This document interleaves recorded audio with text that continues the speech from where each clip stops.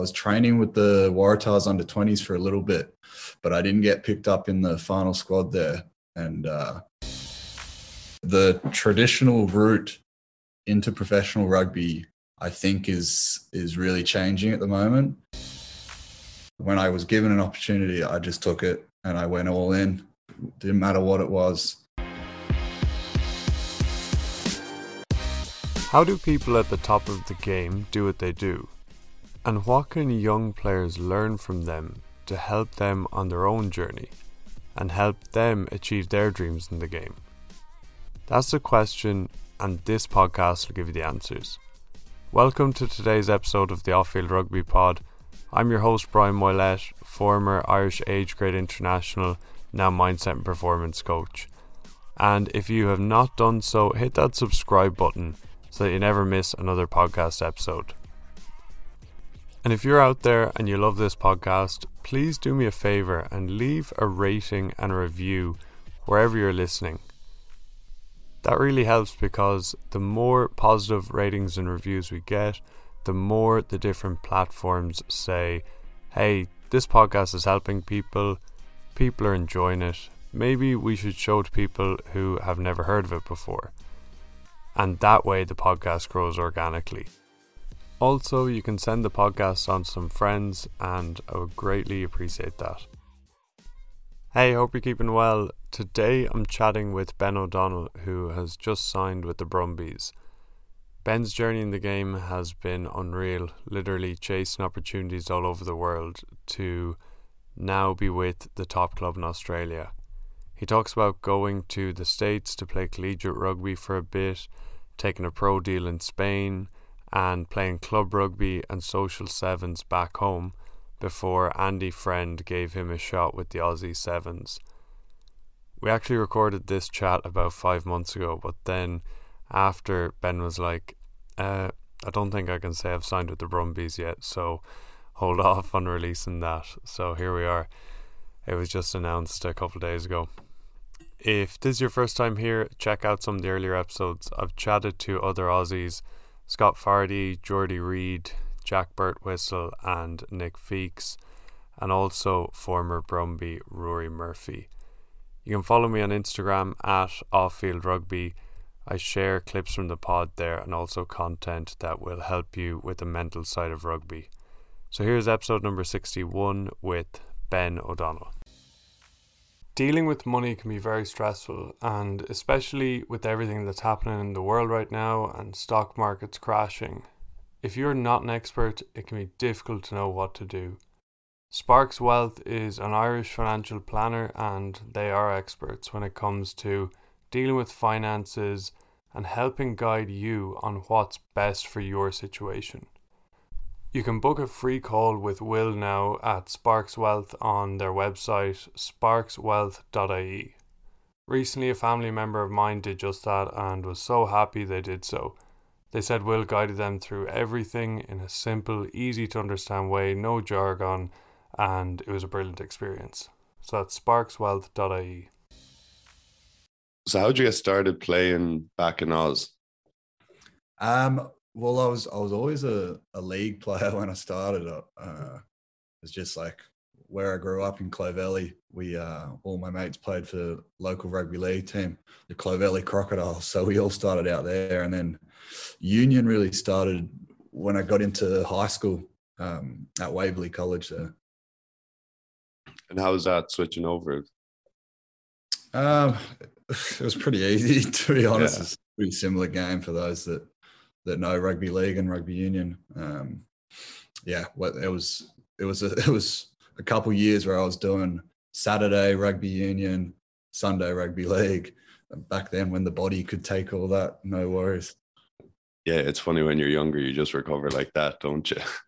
Jeez, you'd walk in on a Monday and you'd be ready to go again. Nowadays, you walk in on a Monday and you'd be barely walking.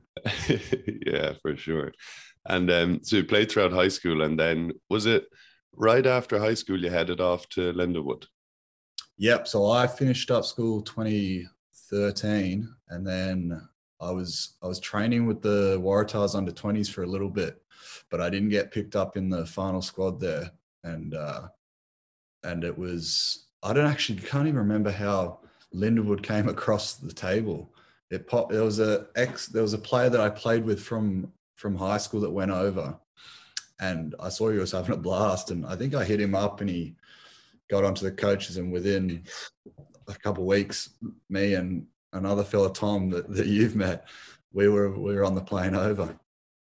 That's a nice one. And so you were training with the Waratahs. Like, were you involved with 18s, or was that kind of your first? Straight into the under 20s.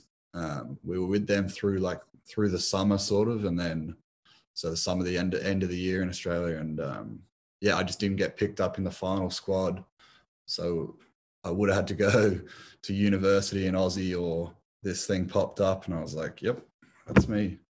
Yeah, just what was the thoughts? Just want to go see something different, try something out. Yeah, well, I think the way the rugby seasons work in Aussie, I wouldn't have been able to play rugby for at least 6 months, and I only ended up doing the one semester in Lindenwood. So I thought it was a perfect time to do it. And then what was the cherry on top was Tom actually getting the same scholarship as me. So we were like, "Yep, let's go." Yeah. And there's a bunch of Aussie lads probably when you were there as well, were there? Yeah. I actually didn't know. I didn't know the guys that were joining, but after 3 months there, you would know. You'd be best mates with them. Yeah. And were you playing 10 back then? I was 10, yeah. How's that? It was good. I was probably a greedy 10. Wasn't a great passer. I wasn't a great kicker. So I just used to tuck it under and run mostly. That's probably why I'm out on the wing now. Yeah. And so why did you spend a semester there? Didn't you head off to Spain after it? Yeah, it was a strange one. I went from university there in Lindenwood. I went back home and played for my club Randwick for a season. We ended up winning the comp that year, but at the end of the year, a coach that was at Randwick, Wade Kelly, used to coach a few very good teams in Australia and through the Scots rugby system. He was heading over to coach in Spain, and he had a player drop out last minute, and he needed a fullback to go over. And I was like, I was playing well at the time, I guess, and yeah, he hit me up and was like, would it be something you're interested in? And literally, I was on the plane, and five days later, got over there, was just on the tourist visa, trying to sort out like everything to get me cleared to play, and it was a very good experience. That's sick. And so Randwick, was that like, I know a bit about Australia club footy, but is that like, were you playing Prems, or what was the comp you were in there? Yeah, so it's the Shoot Shield. It's sort of like, it's like the feeder club, the feeder comp for Super Rugby there. So for the Waratahs, all the Waratahs players that are maybe just on the fringe would be playing Shoot Shield. So it's a very tough competition. Yeah. And did you suss, like, when you were, say, leaving high school, getting involved with the TAS 20s, that you'd like want to play rugby full time? Yeah, I don't know. I was never like completely committed to playing rugby full time. I was always working, doing other stuff on the side. I was always had intentions of doing a degree, which I'm actually still doing 8 years later. I'll get there. And yeah, I don't know. It just, like, with these rugby, the way my rugby career worked, I just took my chances as they came, sort of. I just took the opportunities that were given to me, and it sort of, it worked out for me. Yeah. And so when you were back, like Randwick playing Prems, is that like you get, it's not like not professional, or the Shoot Shield, like match fees, or? I think some players would get match fees. Randwick have a really good system with a university there, so you'd be able to stay in the dorms for free, or you'd get some discounted university fees or whatever it was. Okay, because I've heard a ton about that club. Is Eddie Jones, Cheka, like very famous. Churned out wallabies, countless wallabies. We like, when I was at Randwick, we had 4 or 5 English fellas, a few Irish lads come through and play because it's the off season for the rugby over here. So they'd shoot over to Aussie, and I guess Randwick's an appealing club because we're both based in Coogee Beach. You're literally playing on the water. Yeah, nice. And then Spain, how was that? I suppose pretty random. Did you ever think you'd be going heading to play rugby in Spain? I actually didn't even know there was a professional setup in Spain at the time, and I was only 19 when I was there, but it was surprisingly difficult. I thought, like, everyone thinks of Spain, you think of soccer, and when I got there, the team I played for was Odisea Rugby. It's just outside of San Sebastian, so it's a hell of a spot. And yeah, I didn't think that the quality of rugby would be so high. I was shocked by it. And our team, we had maybe 4 or 5 international players. So we had we had a Samoan fella, we had me, we had 3 or 4 South African guys that were there. And yeah, it was surprisingly difficult. Yeah, so is that like a Spain Premier, like top league? And so you're traveling all around Spain? Yeah, so the league's called Division de Honor, and it's their top league. So it's a pro league now, and we played all over. We played. I remember looking at the fixtures and seeing we're versing FC Barcelona, and I was like, oh, same logo and everything. Same. Yeah. So we versed Barcelona. We went to Burgos, which is like down in the south. Most of the teams we versed were along the west coast there. But yeah, you got to travel all over. Madrid, we played in a couple of times. That's sick. And so what was this setup like? Like, were the 4 or 5 of you like full time? Yeah, it was I think it was sort of split through the middle. Most, like, all the local boys would be full-time workers. Yeah. And then come and play. And we only had the 5 or 6 of us who were contracted players. But we were full-time, and we had Wade there, who was a full-time coach. So we were training like every day, every morning. They put us up in accommodation, and we'd get paid all right, enough to get by. But it was more the experience that I think everyone sort of signed up for there. Yeah, that's pretty sick at 19 though. Like, yeah, going over and like you're a full-time rugby player. Yeah, that's I think that's how Wade actually got me hooked on it. Yeah, don't need to work back home, come over, travel around Spain, and everything looked after. Imagine saying no to that. Yeah. And so how long did you spend there? I just did the one season. So it was from like August to August. Yeah, so I think our season finished in June, which is European summer over here, and then I had some of my best mates from Australia coming over, so I just stayed in Europe for an extra couple months and enjoyed that. Yeah, nice one. Spent all the money I made, lost it all. And then what was the plan after? Did you just decide that was cool, enjoyed it, but go back home? Yeah, I was never going to re-sign there, so I headed back home because I did take a year off doing any sort of study. So I thought I'd better try and get back into that. And I was playing. What happened was a guy that the university I go to, UTS, University of Technology in Sydney, a guy there contacted me about playing a university games sevens tournament, which is just like it's a bit of a, like you're drinking more than you're playing rugby sort of thing. And it was in Perth, so I was like, geez, I'll go to that. Why not? Went over for the week, and our team ended up winning it, but like the standard was all right, but we still had to verse some pretty good teams in the end. But we won that, and then I think I got named in the Australian university schools team or something, and we played a tournament in Adelaide. And that was versing New South Wales, versing Queensland, ACT, all the professional sort of sevens teams. And we ended up winning it. Yeah, we ended up coming second, but we were long outsiders. We were not even supposed to make it through the pools. and we ended up coming second to Queensland. But I got player of the tournament, and that's where Andy Friend, who was coach of the Australian Sevens team at the time, actually saw me play for the first time and invited me to come down to training with the Sevens team. Yeah. Sick. So how many sevens comps had you played, kind of? 2. And one was the university games in Perth, where we were drinking beers before the game.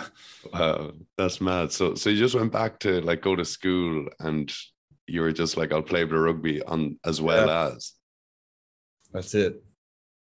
Yeah, sick. And so then how was that? So you got like a trial, was it, with the Aussie Sevens? Yeah. So I the way that the season was working, it was, so that tournament that I got invited to train with after, it was the start of the Sevens season, the professional Sevens season, and the series.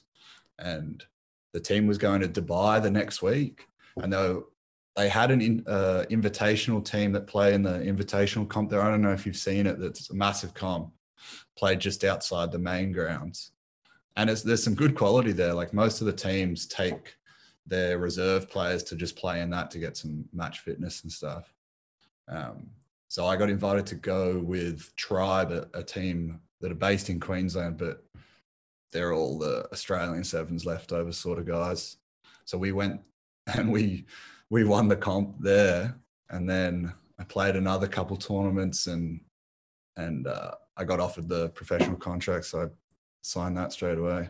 So then it was like, see you university again.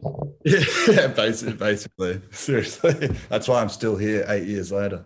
Yeah, nice. And that's sick. So with the professional sevens, you say, like the Brumbies, all that, is there like sevens comp? Like, can you get paid playing sevens outside of the Aussie team? I don't getting paid. Yeah, it's you wouldn't be on a contract for those. This is my guess, unless it's something small or short term. But the teams were made up of, so there was like a New South Wales Waratahs, a Queensland, a ACT team. I think there might have even been a Northern Territory team. There was an Indigenous team in Australia as well. And I think it's these sort of teams are made up of players that are pursuing a sevens career, particularly not a 15s career or anything like that.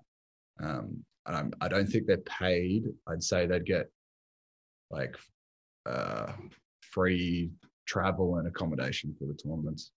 Yeah, because I just remember, like, when I left Ireland like 6 years ago, there was no sevens really. There's like 1 or 2 competitions during the summer, but it sounds like the competitions where you're drinking beer, it's not that serious. I've heard about the Irish ones, yeah. Yeah. And so did you travel a bit with the Tribe or with other teams before you were kind of fully on the series? Yeah, so I was, the first time I signed with the Australian Sevens team professionally was from 2017. So most of the end of 2016, I was with Tribe and traveling. And even during that first season of Sevens in 2017, I was still with Tribe because I couldn't break into the main team at the time. So I was still traveling with them, and we got some very good tournaments in. We played in Borneo, in Indonesia, Malaysia. We played in the Dubai trip was probably the highlight one. We played in Las Vegas as well, where we won that comp as well. Those were the 3 biggest ones that we got to go on with Tribe. Nice. And so you were full-time at that time training with Aussie Sevens. You're a full-time sevens player. Yeah. So the Sevens program would organize your flights and stuff, and then you'd link up with the Tribe team. And by that time, most of the team were made up of contracted Sevens players, filtered in with a few club players that were aspiring to make it up to the professional sort of level. Nice one. And then you're saying 2017, but was it pretty quickly then you broke into the Aussie Sevens, and were you nominated for World Player of the Year in that first year? That was next year, yeah. So it was 2017. was when I first signed. I went that first whole season. I couldn't get into the team. The team were very good at the time, and I was just lucky that a few guys moved on to Super Rugby contracts and moved out of the team. So a few spots opened up, and I got a start. And it was that 2018 season, which was my first season, that I was nominated for Player of the Year. Yeah, out of nowhere. How was that, like stepping onto the world stage? Yeah, I was scary. I can still remember my first game was in Dubai. We were versing Wales, and I hadn't actually started many sevens games before. So I was usually coming off the bench, and Friendy started me for this first one, and I was like, oh geez. It was first play, first setup, first game, first kickoff. Our captain at the time, James Stannard, kicked off and was like, you chase this one. Kicked off, and I just jumped it, landed perfectly, and then I was like, geez, all right, I'm here. I can do this. Like, yeah, nice one. So like straight up, you just got into the game, and then you're just like, all right, all good. That was it. And what I really struggled with the first year was my fitness. The game is so fast, sevens compared to 15s and anything like. So it did take a year and a half to even get up to speed to survive the 14 minutes of a game, basically. So that's what I think helped me the most, getting into the professional setup. Yeah, and even with like training and that, was it still, once you're just playing, it was a big step up fitness wise? Oh, every game. You'd think after doing it for so many years, training so much harder, you get to a game and it'd be easy. Every game you are on your haunches. Yeah. And how was traveling around on the circuit? How did you enjoy that? It is a very cool experience. You get to see some pretty cool spots, make some pretty good contacts and relationships all over the world there. What was your favorite spot?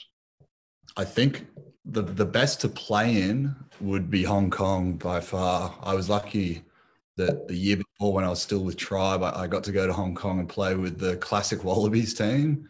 So it was made up of Wallabies that I'd watched growing up. You had, I think our coach was Justin Harrison at the time. We had Wendell Saylor playing, Morgan Turinui, Pat Phipps. We had Stephen Hoyles all playing in this team, like Wallaby legends, and then a few of us young sevens players that were thrown in there to do all the running, basically, and make all their tackles. Yeah, that's sick. And how quickly did you feel like that you were all good at that level, like playing on the series? Like, first game, you're nervous, but then... Yeah, it's, I don't know, like, I was like, we had a few lead up tournaments before my actual debut, and we were versing like some international teams. So we played, I think the three lead up tournaments to my debut. We were in San Jose in America, and we won the comp, and we had versed the national American team. Fiji had a team there, and we played well and beaten them, and just being able to experience playing against the pros that have been doing it for years. And then we also had a tournament in Oktoberfest in Munich, which nice. We also won, which was ridiculous. We had some of the best teams in the world there, like England, and even a team that was surprisingly good, Chile, played, and they were very good. But that was probably what helped me the most, I think, those two lead-up tournaments, knowing that, like, it was sort of like it's literally a trial run before everyone's watching you, because no one really knew about these tournaments. So you sort of got through those and thought, oh, geez, like, I think I'll be all right on the main stage here. Yeah, nice one. And what was the toughest team you played on the series? I'd say New Zealand, the All Black Sevens. They've got everything. They had speed. They're smart. They've got better feet. They're faster, somehow bigger and somehow fitter. Don't know how, but they were more of a relentless sort of team. You knew you weren't going to win by much, and if you lost, you were probably just going to lose. They were always tight and tough games. And then obviously versing Fiji is a different story. You sort of think you've finally made the best tackle of your life on a Fijian fella, and then you look up and the other guy's running under the post and scoring. Yeah, some of their offloading is absolutely ridiculous, especially in the sevens game.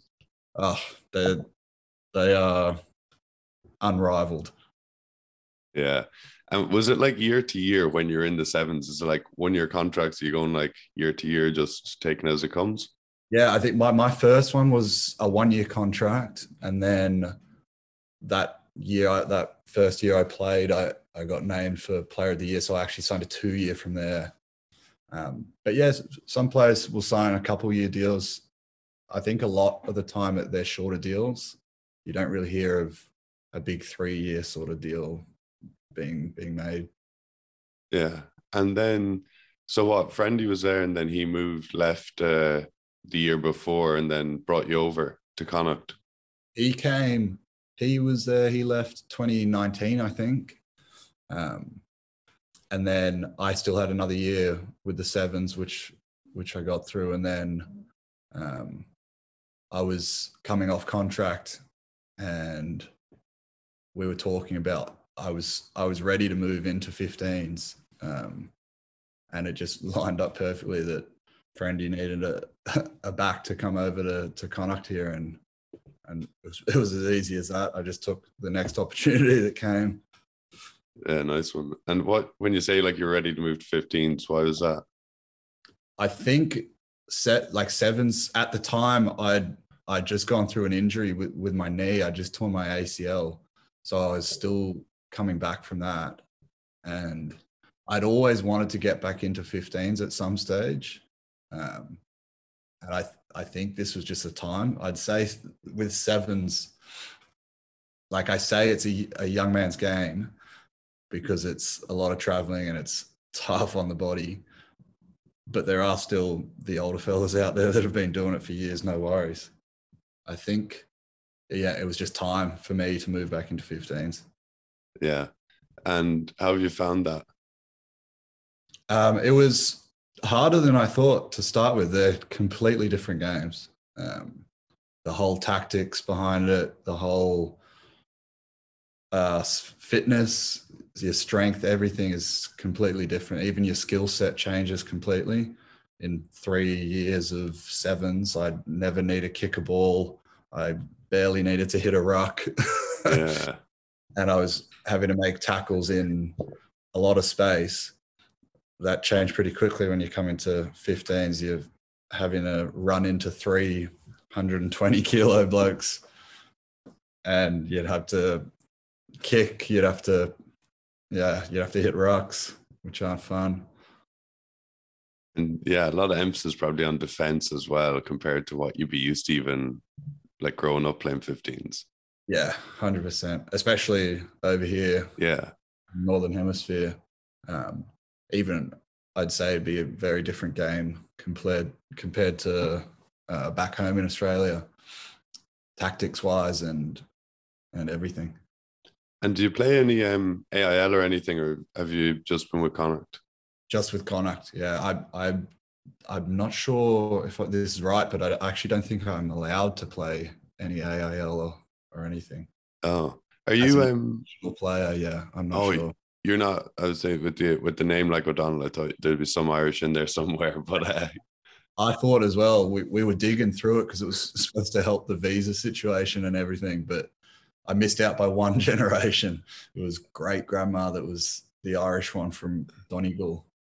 Oh, okay. So if it's a grandparent, you qualify. Yeah, that's it. So we were one off. Oh, right, yeah. And how have you been finding Galway besides that? Yeah, good mate. Galway's unreal. I'd say you get 8 seasons of weather in one day, in 1 hour, basically. But the city is unbelievable. I'd say if it was one if it had the climate year round, it'd be one of the most popular European cities in the world. But it's almost a good thing it doesn't have that climate, because you still got like that quiet sort of homier feel in the city. Yeah, for sure. That's the thing with Ireland. Yeah, if you got the weather, but as you say, it could be sunny and then it's wind and rain and hail. Actually, Yeah. And what you get up to outside of rugby there? I love playing golf. Like, I'm a big golfer. Although haven't played for about 3 months because of the bloody winter over here. You can barely hold a club, or you can barely get out on the course because it piss and rain. And then studying, basically that's what I've been trying to do, trying to catch up over here. And so are you doing online through the University back in Oz, is it? Yeah. So it's just they're actually really accommodating UTS. They've got a elite athlete program that I'm a member of. So they've been able to like allow me to sort of study at my own pace, sort of thing, which has been ideal for here. Yeah, nice one. And do a few of the other boys in the team play golf? There are a few golfers in the team, few good, few not so good. Who's one the good and one the not so good? The best would be Shane Bolton, the new South African. He's Irish qualified, but a South African fella that's just come over. He is unbelievable. I think he was playing off 3 or 2 or 3 when he was a bit younger. And the not so good, there's a few. Gavin Thornbury, big second rower, looks like he could hit the ball a mile, but he needs to hit the ball first. And who else have we got? Tom Farrell. I've played with him. Oh yeah. I remember the first time we were standing on the tee, he grabbed the club and was holding it with the hurling grip, with the left hand low, right hand. I thought he was trying to take the piss. I thought he was playing it. Yeah, that was funny. Yeah, boy, Tommy. What's it like being coached by Andy Friend? I hear great things. I'd say Friendy is a really good like team. What's the word? He'd be a really good, like, Friendy's coaching style is sort of based on relationships. He's really good with the team and the culture. He likes to build like relationships on the field, but also off the pitch, which I think is very beneficial for any team environment. Yeah, 100%. And are there any things that you like do off the field to help build that, or that he's organized? It's been tough the last year through like the COVID situation. We'd had to do meetings on. I remember when I first got here, I hadn't met anyone in person for a while because we had to do meetings online, and we were training from home. So it actually has been tough, but I think just putting together like some social gatherings and stuff for players and even staff to meet and mingle, like it's a one club sort of drive from Friendy, which is good. That's mad. So you landed over in Galway in Ireland, and you like went to a house accommodation as like log on to Zoom and train in your back garden. The first, because I got here and it was in the thick of it here, and I had to stay at the Connacht Hotel for the first 2.5 weeks, where I was doing like the isolation period. And at the time I was still rehabbing my knee, so I was FaceTiming my rehab and physio, doing exercises while they were leaning at the screen going, yeah, that looks good. And then I'd have to go run, and then I'd come back and talk to them about how the run went, and then I'd log on to a meeting, and everyone's cameras were off, thank God. There wasn't this one guy logged on with my mug there in front of everyone, but everyone's cameras off, and I was like, oh God, just in the background waiting to get, like, buzzing to get into training to actually meet people in person. Yeah. And so how long was that? A few weeks? Yeah, it's just 2 weeks. 2 weeks of that. Yeah. And is all that COVID stuff kind of finished with like isolated groups? Like I remember hearing like that it was like training groups of 6 and then groups of 10, and it seemed really tough. Yeah, that was hard at the start. At the time, I was still rehabbing, so I was with the rehab group, and we're in that smaller sort of group anyway. But I do remember the boys working through like pods and groups of 6 or something. You weren't allowed in the gym at the same time. We weren't allowed to shower at training. You had to get out, and I didn't have a car at the time either, so I was just standing out in the rain basically. And what's it like rehabbing and that when you're in the squad? Is that tough? Like being in a little rehab group when all the others rest of the boys are training? Yeah, it is tough, and most players would have gone through it at some stage. I reckon the best thing clubs do is try to keep those players in the loop a bit, because you can sort of fall out of the group a little bit. But I think it's the scheduling is the only thing that I didn't like. You're sort of scheduled on your own accord. You're not linked up with a team anymore, so you might be in on days that the guys are not in. You might be training while they're doing a meeting or something, or your gym might be at 6 o'clock in the morning while no one else is there. So you sort of, I think you just miss the social sort of side where you see everyone.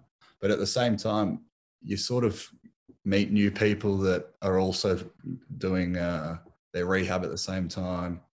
And you get more personal with those sort of guys, which is cool when you finally do promote yourself and get out of that group. It's sort of a win for both of you. Yeah, I hear you. That like yeah, you're with the other 40 boys and then you're kind of pushed off and you'd be with the group of 6. Yeah, it could be tough. That's it. I wonder what could we do? Like it seems to be common enough, but what could, I suppose, injured players could like help out in the gym or help out in training to be more involved? Yeah, even like I'd seen injured players run drills sometimes on field while the team are doing it. I think a good one here, most of the injured players will join the unit sessions, even if they can't run or can't train. They'll at least watch on and like even help out with whatever the drill at the time is. Just so you're still in the loop, you're not missing any detail or anything, and you're keeping your skills up at the same time. Yeah, for sure. And what's been your most enjoyable period playing? All rugby. They're all different. Like I could say Spain. Like I had carefree rugby there in the sun. I could say sevens. The end of my career, end of my time at the sevens, where all the guys in the team were my best mates. We were going on, it felt like work holidays to all these exotic places. I'd say my best moment would be when we won the Sydney Sevens in 2018, just because it was our home tournament. Australia hadn't won that tournament for ever, I believe. I had family over that I hadn't seen for a while, so would have been my best weekend of rugby, I think. Yeah, that's sick. And you say they're like playing carefree. It seems, I don't know, like you and a lot of other Aussie boys that come over to the Northern Hemisphere do play like that. But is it a bit more pressure on when you're in, I don't know, more professional environments? What do you mean, like say playing loose and carefree and just being yourself versus like, this is my role, I gotta do this, I gotta be here, I gotta do this in this play, be here in defense, play this way, versus I'm sure when you're in Lindenwood or in Spain, you're probably more doing whatever you feel. Yeah, I think just because Lindenwood and Spain weren't as professional setups as Connacht and the Sevens obviously are, you can get away with a lot more. But I also would say players that have come over here, Australians and other foreigners that have come over here and done well playing that sort of rugby, the perfect example is Mac Hansen from this year. It's not by fluke that he's come over and he can do all this freakish stuff. it's because he knows all that small detail sort of stuff, where I have to be, what I have to do here, what the next play is. When you know all that sort of stuff, he knows when he can do the flary sort of stuff. So it's a lot that goes into it before even you see the freakish offload or the chip and chase or something. He knows he can do that because he's done all the other stuff before it. Yeah, I hear you. Yeah, when you know all your detail and you're doing all the right things, then the opportunities present themselves to. Yeah, that's exactly it. Yeah, put yourself in the position. You put yourself in that position because you've done A, B, C, and D. Yeah. And going forward in your career, do you just see what opportunities come up, play it by ear, see how you go? Yeah, it has sort of rolled out like that again, because I did just sign a deal to go back to Australia. So at the end of this season, I'll be back with the ACT Brumbies. Sick. Which is a very cool team to be a part of. Like, trying to explain it to Irish guys over here, I've been calling them the Leinster of Super Rugby over there. Oh, that's unreal. Yeah. Congrats. Because I grew up watching like George Greig and Stephen Larkham, like the Brumbies were the team. Oh, yeah. And it's funny you mentioned Stephen Larkham, because he's actually the head coach next year, and he was the one that just signed me. So he's moving back from Munster assistant coach role now, and heading back to coach the Brumbies next year. Oh, unreal. Congrats. That's class. Yeah. And so how did that come about? Just out, like, do you have an agent, or how does that move come? I've got an agent, but I did know Stephen Larkham from Australia. He had come on a couple sevens tours with us, and worked with us before. And I think he had just heard through the windmill that my contract was up at the end of the year, and it sort of just went from there. Yeah. Nice. So how long have you signed for over there? It'll be a 2-year deal there. And maybe finish school while you're at it. Fingers crossed. We'll see. Yeah. Well, thanks so much for your time, Ben. Been unreal chatting. A couple of quick questions. Would you give any advice to an 18-year-old, say, I don't know, leaving high school in Australia or Ireland?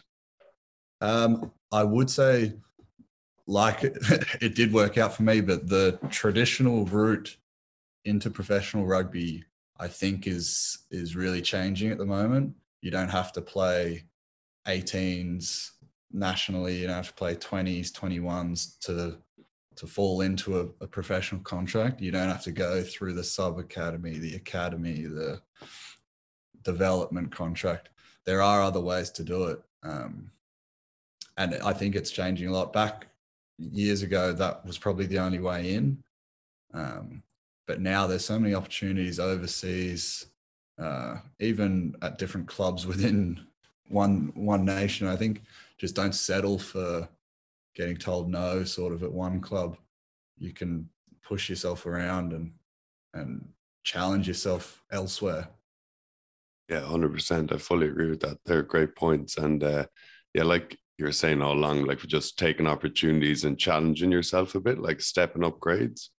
Yeah, that's it. That would be the biggest one that's worked out for me, was when I took an opportunity. When I was given an opportunity, I just took it and I went all in. Didn't matter what it was. It was a rugby scholarship in America or a professional setup in Spain. I took it and I went all in, and it worked out there. Yeah, that's sick. And yeah, because it's interesting, like you say, with the traditional routes, like when I was growing up, that's what I would have seen and thought as well. But like playing with Connacht is unreal, but then the Brumbies even is more unreal for you. But yeah, there's a young lad growing up in Australia. You're playing with the Brumbies now, but look at the route, you know? It's not, and like, it's not like it was handed to. I was rejected from the Waratahs. Like, you don't just, I don't know, you don't put your head down and sort of give up there. That's not the only way, is the best way to say it. Yeah, it's unreal. And what's been the toughest point in your career, toughest time? It would have been the knee injury. I tore an ACL in the start of 2020, in the lead up to the Olympics, the Tokyo Olympics. Oh, So I tore it, I think it was 7 months before the tournament was supposed to go on, which normal recovery time for an ACL would be 9 months minimum. And I remember speaking to the surgeon at the time, just saying, like, what are the chances, and trying to rush it through. That would have been the darkest time, knowing an injury was keeping me out of playing an Olympic Games for Australia. But other side of the coin, the tournament actually got pushed back a year because of COVID. So I didn't end up going because I signed with Connacht, but yeah, that was the hardest time, easily. yeah. I've been there with injuries too. I understand it, but anything that helped get through it? I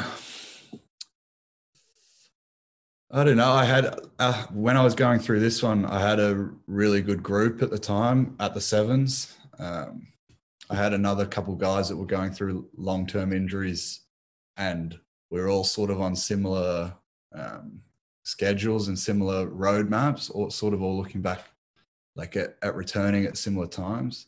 So I think that was the best part, was sort of making a little team with the other guys that were injured, and working together there. Yeah, that's a good point. Yes, chatting to the other boys and getting through it with them versus kind of isolating yourself. Yeah, 100%. Yeah. Well, hey, lad, thanks a mil for your time. Been unreal chatting, and really appreciate it. No worries, mate. Cheers for clicking in today. I really enjoyed getting to have a chat with Ben. It's, as I mentioned in the intro, unreal the journey he has had so far in the game, and he alluded to towards the end that the journey to pro rugby is changing. That's what he's seen, and yeah, I fully agree. And yeah, if you have setbacks, that's all they are, is a little bump in the road or a setback, and just go a different direction. And yeah, there's so many opportunities out there. Like he said, he went to Spain, playing professionally there on a full-time deal. You can go to Portugal, Hong Kong, South America, North America, loads of different places in Europe. There's just so many different opportunities that you can pursue if pursuing rugby is what you want to do. So yeah, setbacks are going to happen. They're unavoidable, but just keep plugging forward, keep pushing. If you would like an extra podcast from me each week on the mental side of the game to help you with your mindset, help you become more confident, have more self-belief, overcome setbacks when they do occur, then sign up to the first 15 on Patreon. The link is in the show notes here, and you can also get it at patreon.com/offfieldrugby. If you have any questions about the podcast, any questions in general around mindset and performance, anyone you'd like me to have on, send me a DM on Instagram. That's the best way to get me. My Instagram is @offfieldrugby. As I mentioned in the intro, if you would leave a rating and a review for the podcast, that'd be unreal. I'd really, really appreciate it. It takes 30 seconds or a minute. Just mention what you enjoyed about this episode or the podcast in general, and that really does help. It really helps. The different platforms show people who want to see a rugby podcast, essentially, and just show them this one and they can check it out too. So yeah, we'd greatly appreciate it if you would jump on and do that. Sending it on to friends or into your WhatsApp group is also really, really appreciated, of course. And yeah, just thanks a mil for being here. Greatly appreciate you clicking in, sharing stuff on social media, all that stuff. I see it, and yeah, thank you so much. Really appreciate it.